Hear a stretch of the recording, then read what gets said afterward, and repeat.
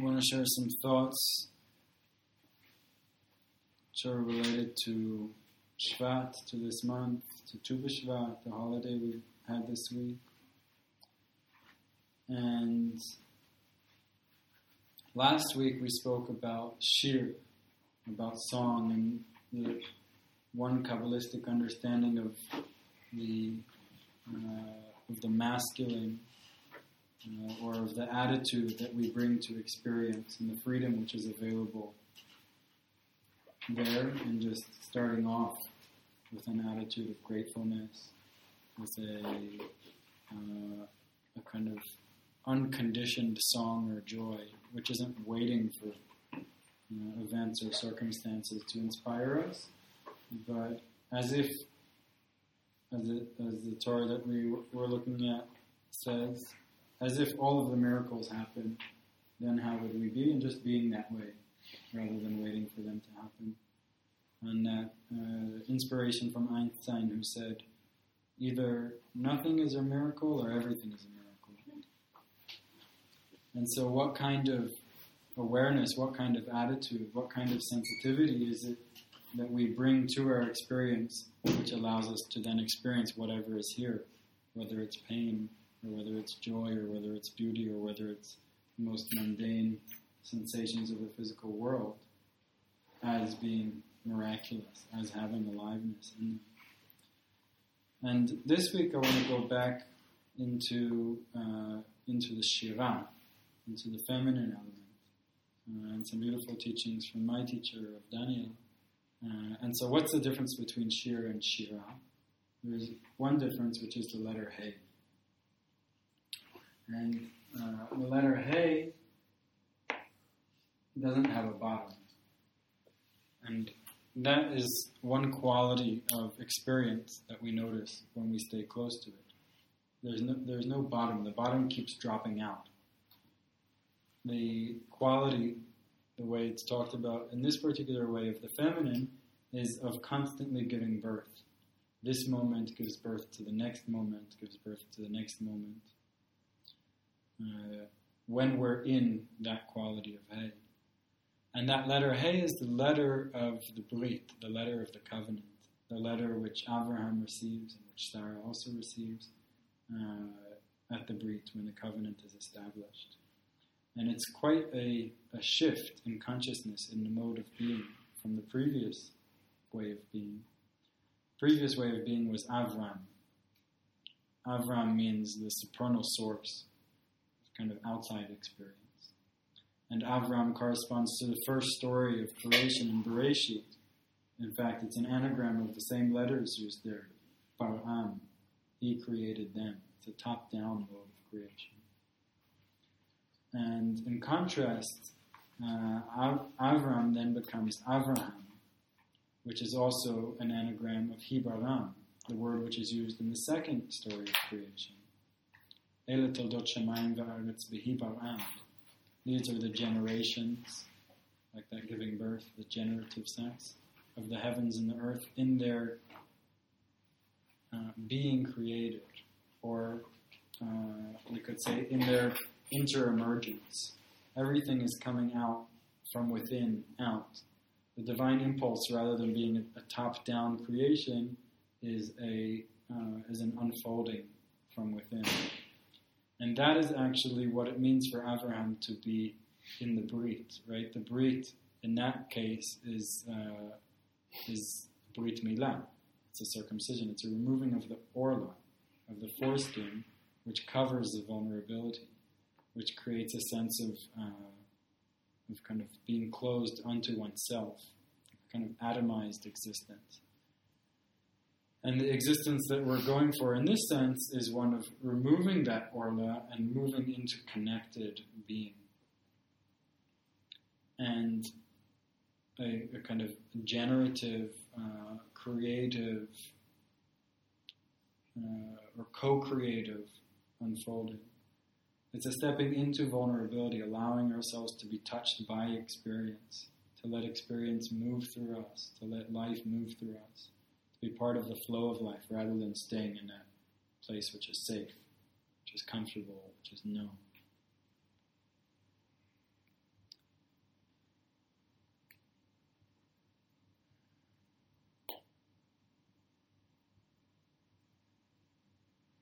it's appreciating what's here. And appreciating what's here means both, in my understanding, focusing on the kind of nourishing aspects that seem to be positive, pleasant, take in the good. And it also means bringing appreciation to all of our experience. Because when we get close enough to experience with refined enough resolution, then there's movement in life, in all experience, even in pain. As we're sitting here, I'm sitting with a lot of pain in my left hamstring from an injury. And even there's movement. There's sensation.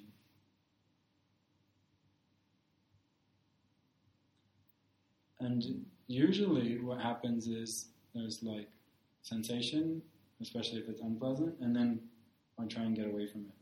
And in that moment, I create a different kind of I, different kind of self, which then has to be in the world with a lot of doing. There has to be a lot of kind of forceful doing, because I'm now disconnected from the flow of life. Like if you imagine like a water mill that's built on the side of a river, and so the river just runs and it powers the water mill because that wheel is just there, so the water takes it. So when we let go into life and into the fullness of what's here, that's what can happen to us. There's enough, exactly enough motive force coming through us or coming into us, and if we open to it, then it will carry us. But if we turn away from it, or if we have a habit of kind of stepping back, or if we have a trauma perhaps which is keeping us from being in that, then that might require a different kind of work. But if we've kind of ossified so that wheel isn't really turning or the water isn't really coming in, then it takes us so much energy to live, right? We have to put in so much energy just to get the basics done. And then there's not a sense of the kind of continual rebirth from moment to moment, and the inspiration and creativity and generativity which comes with that. Rather, it's a sense of like staleness, and life doesn't have a lot of life in it.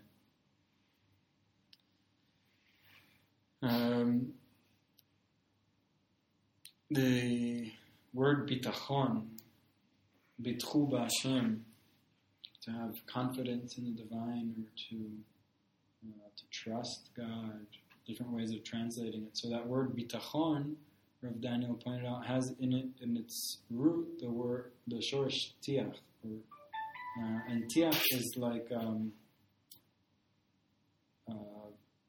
forget exactly what it is in English, something like stucco. Is that right? It's like the stuff that you put on the side of the house. Tiach. Tiach. Yeah, it's tiach. So it's we like stick it on, right? Plaster. Yeah, that's the word. Thank you. So like stick it on to the side of the house. So that's what it means, bitachon. It means to stay really close in that same way. Stay really close to that flow, which is actually the divine, which is our experience, Havaya. And to let that take us forth. That's bitachon b'Hashem. And that is particularly the quality of Yaakov Avinu, who's called Ish Tam, a person of wholeness. And that kind of tmimut is associated with Brit Milah, with the removing of the orla, so that we can actually come into wholeness. And Yaakov, it's about Yaakov, it said, Vayifga b'makom. And Yaakov came into that really close, intimate contact with the place being both the place in which he was, and Hamakom, the place being, of course, also a name for God.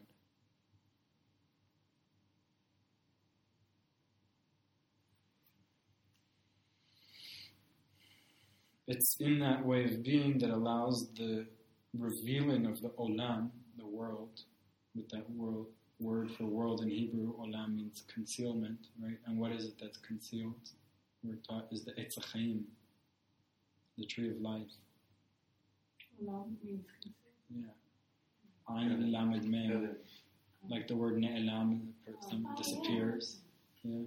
So olam, there's something about our normal consciousness of the world in which something is concealed. And what's concealed is the interconnectedness, is the life fullness.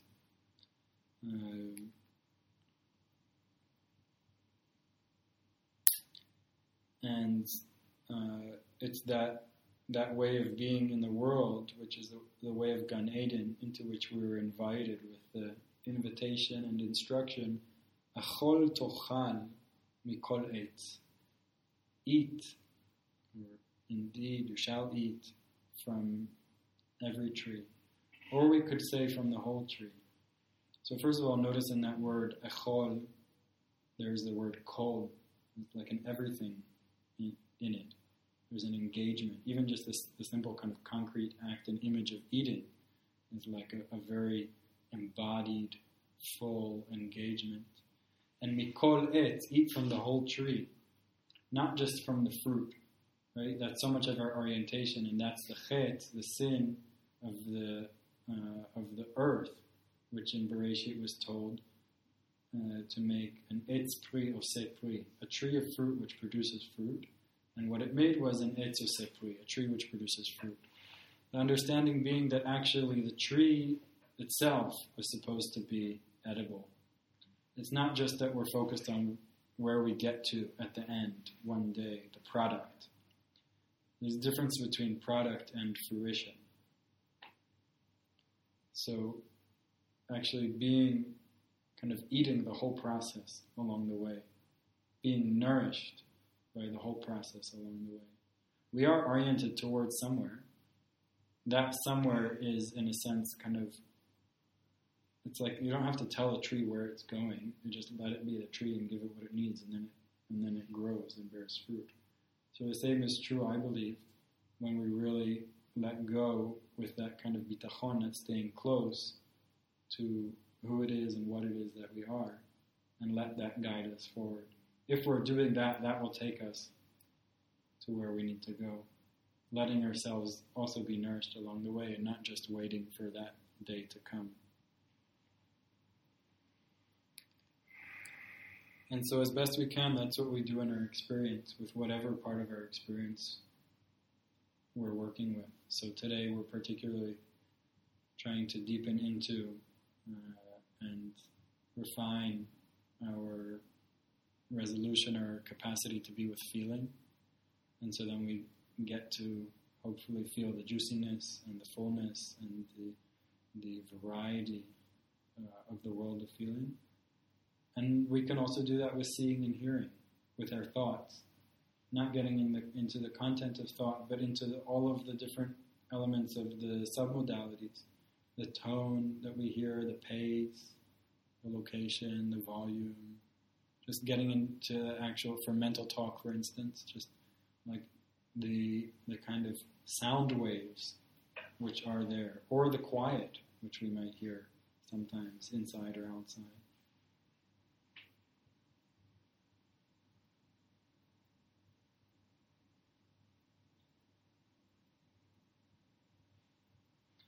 And so I was thinking in general, like this whole practice of meditation, what is it all about?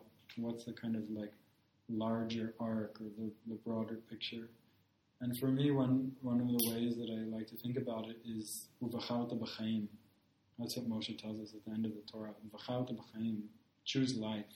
So apparently it's a choice. It doesn't just happen.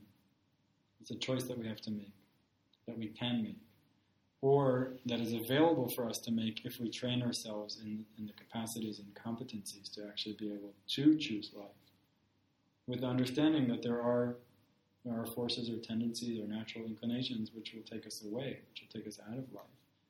Part of what it means to be alive in this world. And that we're given the gift and inspiration and the teachings and the opportunity to train ourselves a few seconds at a time, just a few seconds at a time, to choose life in this moment. And in this moment, to choose to be with what's here, to open to it fully, to let it flow over me the way the rivers flow over the stones and smooth and soften them, and to let the waters of life do that to us.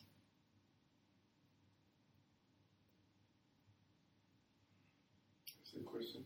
Please. So you were talking about the hay and the feminine kind of letting go and being in the flow.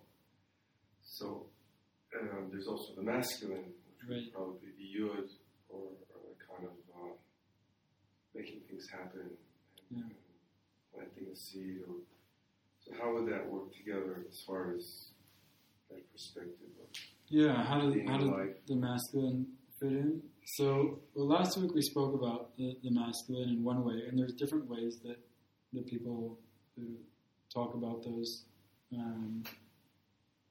forces, and certainly the ideal, the vision is yichud kudsha v'yichud shchinte, the union of the masculine and the feminine. So the way that we spoke about it last week was actually a kind of freedom or joy or gratefulness, as I mentioned before, which isn't actually dependent on experience at all. It's more of kind of like an open, this kind of like awareness, or the quality of awareness with which we meet experience. Whereas the feminine that we're talking about today, at least, is actually the experience itself. And so then there's the meeting of kind of awareness with experience. And certainly, I think we see how those two together. The more how they go together, the more we are open or grateful or joyous, the more experience just tends to flow.